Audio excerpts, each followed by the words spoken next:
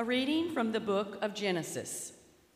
God said to Noah and to his sons with him, "See, I am now establishing my covenant with you and your descendants after you, and with every living creature that was with you, all the birds and the various tame and wild animals that were with you and came out of the ark. I will establish my covenant with you, that never again shall all bodily creatures be destroyed by the waters of a flood. There shall not be another flood to devastate the earth." God added, "This is the sign that I am giving for all ages to come, of the covenant between me and you and every living creature with you. I set my bow in the clouds to serve as a sign of the covenant between me and the earth. When I bring clouds over the earth and the bow appears in the clouds, I will recall the covenant I have made between me and you and all living beings, so that the waters shall never again become a flood to destroy all mortal beings." The word of the Lord. Thanks be to God.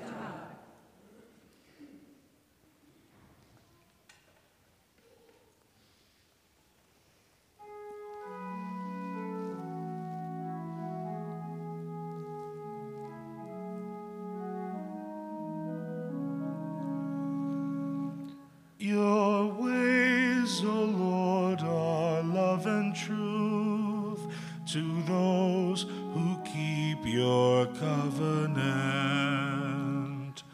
Your ways, O Lord, are love and truth to those who keep your covenant. Your ways, O Lord, make known to me. Teach me your paths. Guide me in your truth and teach me, for you are God, my Savior. Your ways, O Lord, are love and truth to those who keep your covenant. Remember that your compassion, O Lord, and your love are from of old. In your kindness, remember me, because of your goodness, O Lord. Your ways, O Lord, are love and truth to those who keep your covenant. Good and upright is the Lord. Thus he shows sinners the way. He guides the humble to justice, and he teaches the humble his way. Your ways, O Lord, are love and truth to those who keep your covenant. A reading from the first letter of St. Peter. Beloved, Christ suffered for sins once, the righteous for the sake of the unrighteous, that he might lead you to God. Put to death in the flesh, he was brought to life in the Spirit. In it, he also went to preach to the spirits in prison, who had once been disobedient, while God patiently waited in the days of Noah, during the building of the ark, in which a few persons, 8 in all, were saved through water. This prefigured baptism, which saves you now. It is not a removal of dirt from the body, but an appeal to God for a clear conscience through the resurrection of Jesus Christ, who has gone into heaven and is at the right hand of God, with angels, authorities, and powers subject to him. The word of the Lord. Thanks be to God.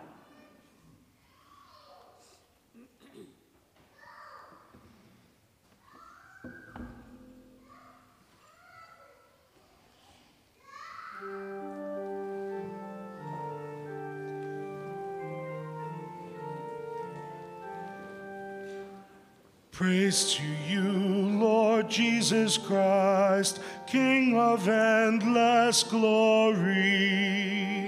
Praise to you, Lord Jesus Christ, King of endless glory.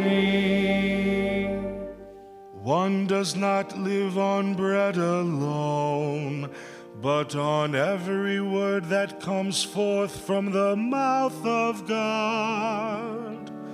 Praise to you, Lord Jesus Christ, King of endless glory.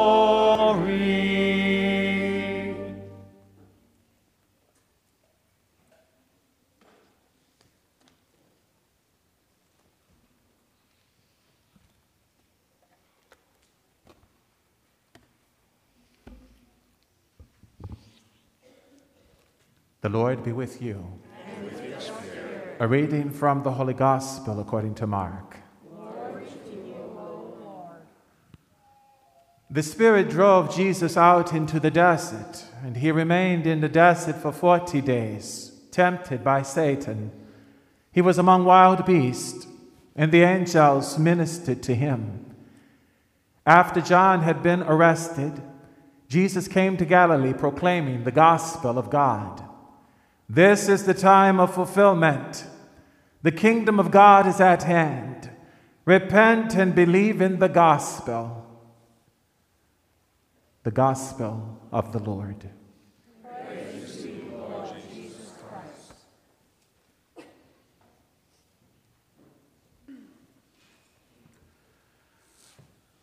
This is the time of fulfillment. The kingdom of God is at hand. Repent and believe in the gospel.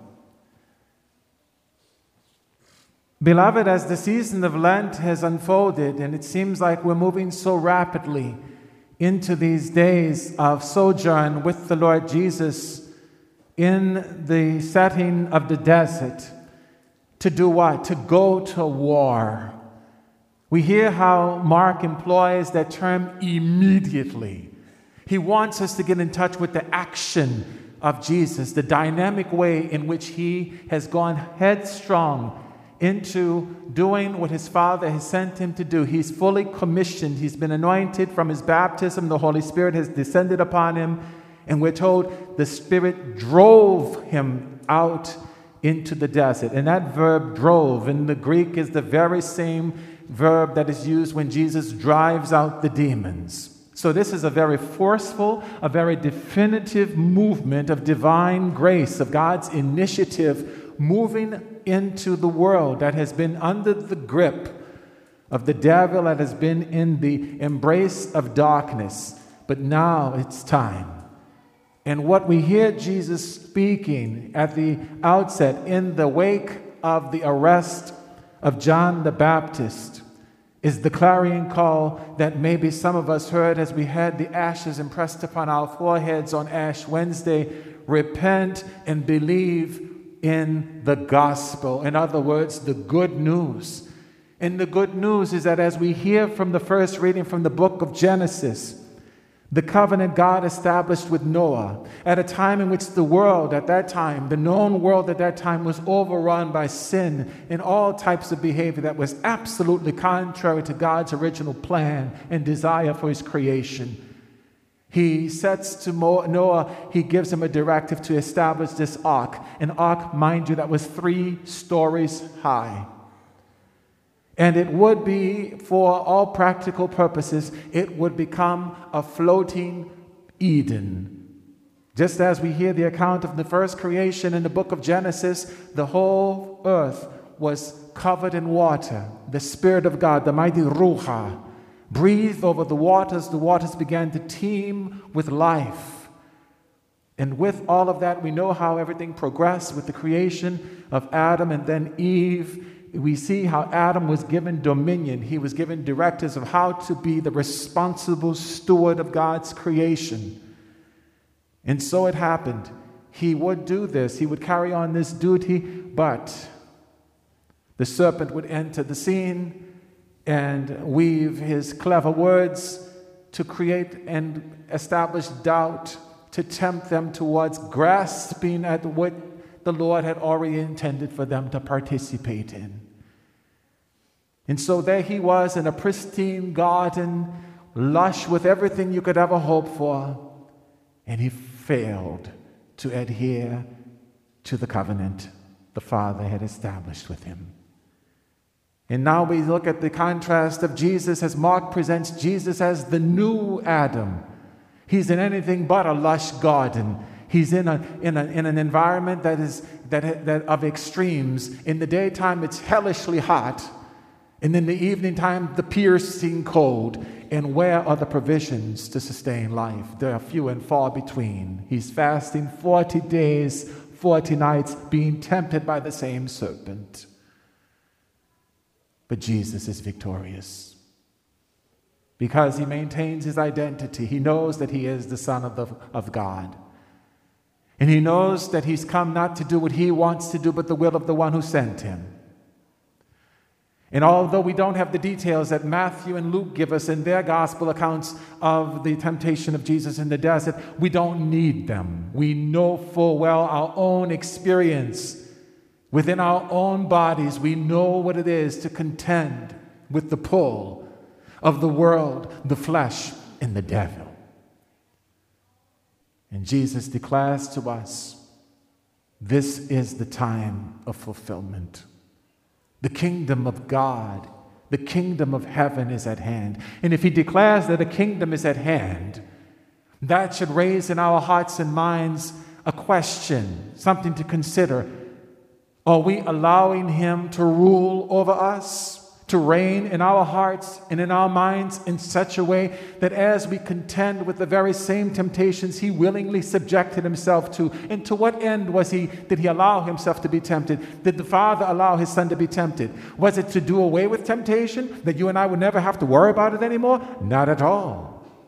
That we would now have full confidence of knowing we have been empowered. We now have the capacity to see temptation for what it is and to put the pull of the flesh, the world, and the devil under the submission, under the governance of the Spirit of the living God.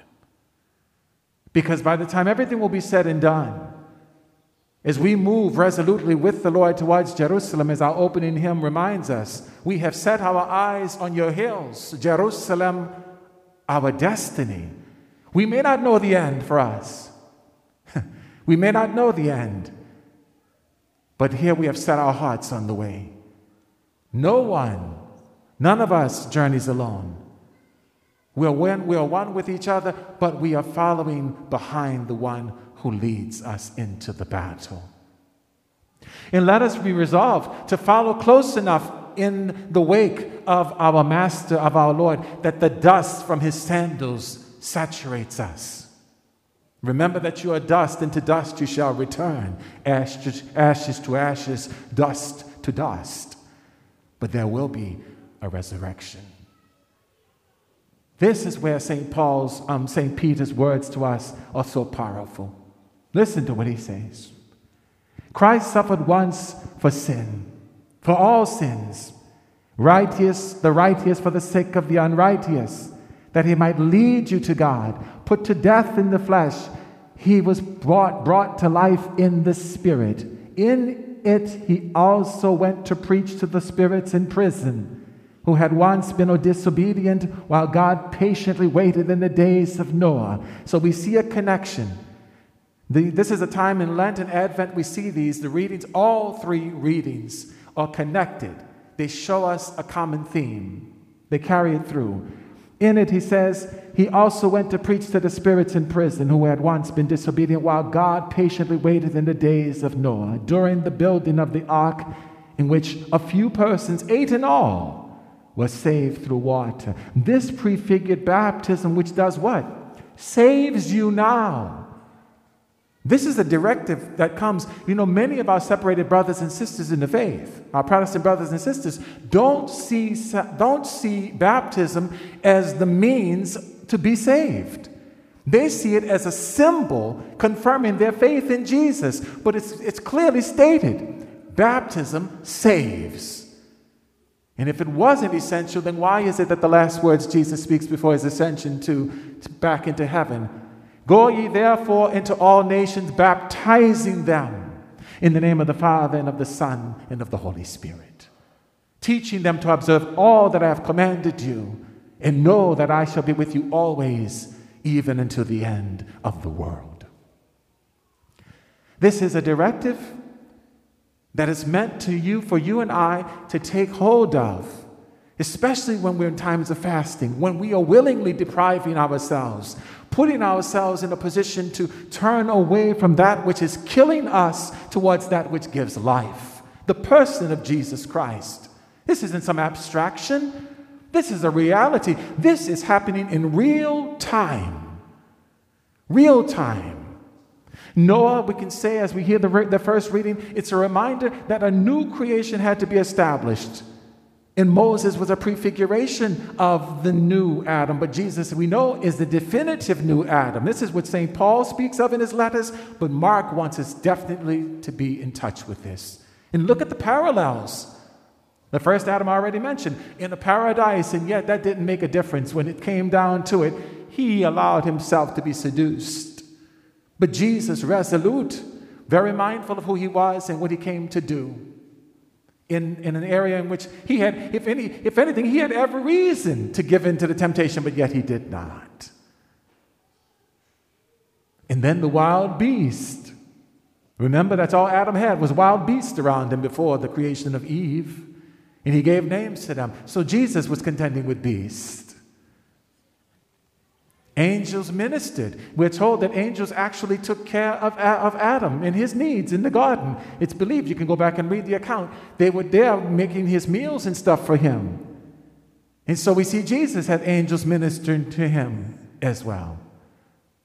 After he dealt with what needed to be dealt with. So we need to be in touch with the reality of the significance of the covenant God has established with us when we were baptized.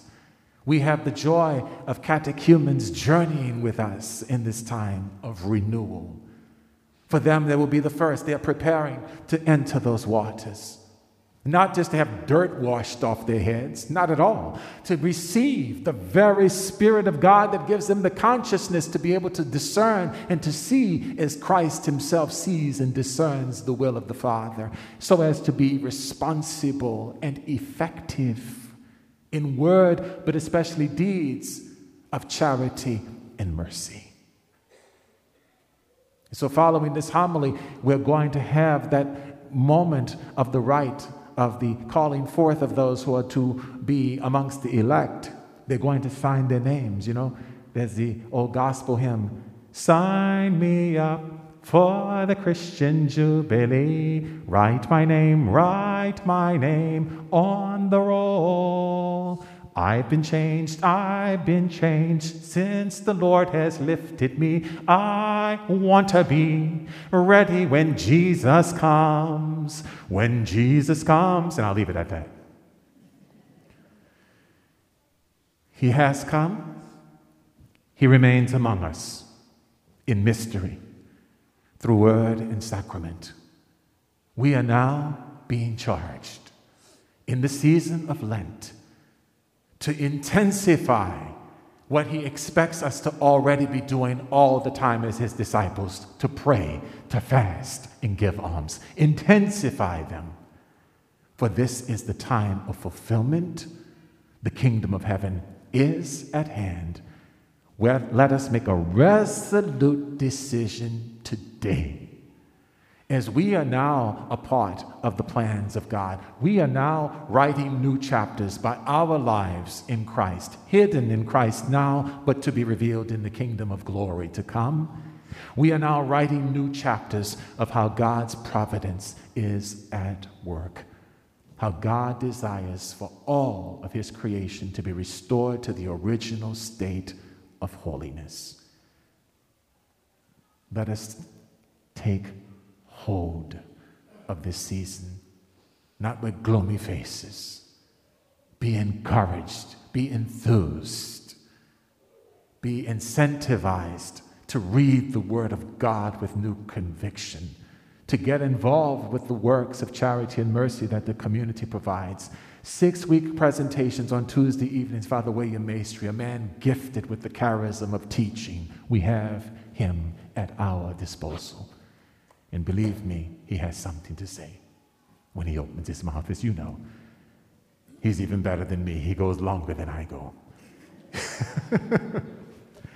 Don't you long for the day, for the time when we will no longer be weary of anything, but we will always be in a new moment every second of every experience of God forever. Until then, we must be willing to do what's necessary, to turn away from what's killing us and to embrace that which gives life, namely the Lord Jesus, who declares, I am the way, the truth, and the life.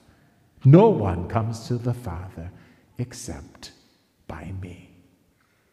God love you.